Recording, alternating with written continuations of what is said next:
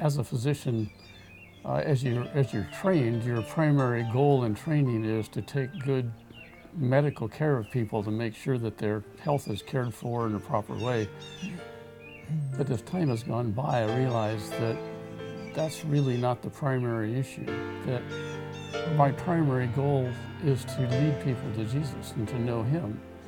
And so I began to see medical practice as a tool to lead people to Jesus. And so I've tried to focus on somehow using my medical practice not only as a tool to help people to have a healthier life and to recover from disease, but even more importantly, to come to know the one who's going to provide eternal life for them.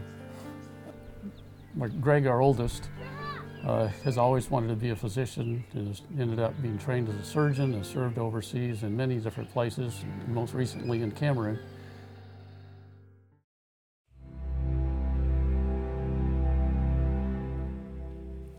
I would say it was probably somewhere in high school that I decided that I really wanted to be a missionary and specifically a physician.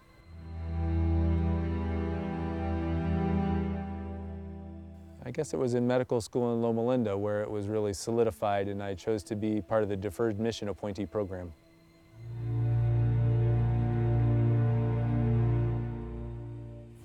I did 3.5 years of residency in family practice training, and haven't seen anything here that I ever saw in family practice training.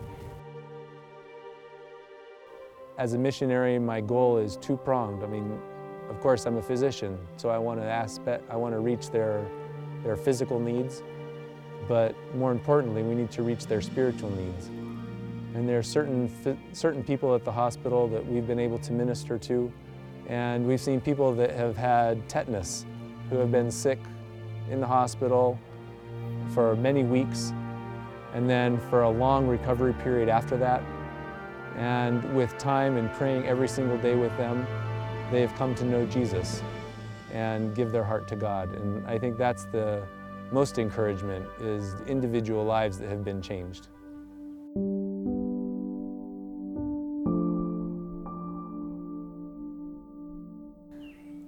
Christy, our middle daughter, also wanted to be a physician since she was young, and served at Malamula Hospital in Malawi.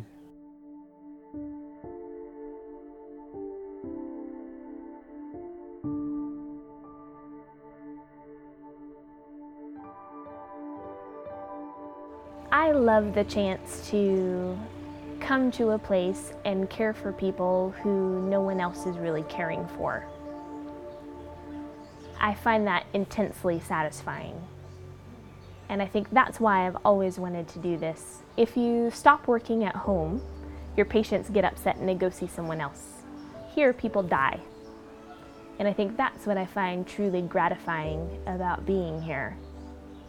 I feel like it touches into what Jesus talked about when He saw the multitudes and He had compassion on them.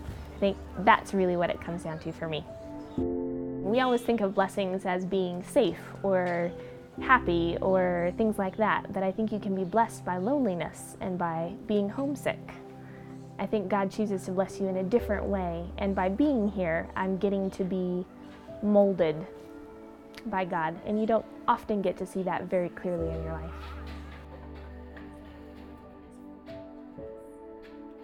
Heather, our youngest, has taken a different track. She really was not interested in medicine, which was fine with us. She trained as a teacher and taught elementary school for many years, and now is married to a pastor.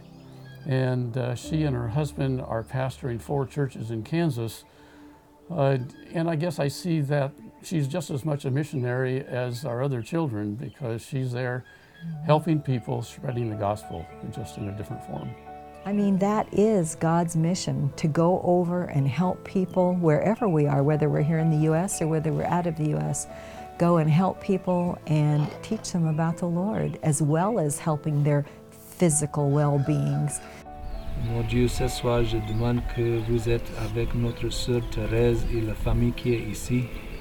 There are certain people that I've felt I've made a real difference in their life. Both in a physical aspect and in being able to have the chance of witnessing to them. Since I've been here, probably the verse that's come to mean the most to me is 1 John 3:18. And that says, "My dear brothers, let us not love in word or in tongue, but in deed and in truth." And that's really what I've been talking to my employees here about. Let's love in truth, each other, our patients.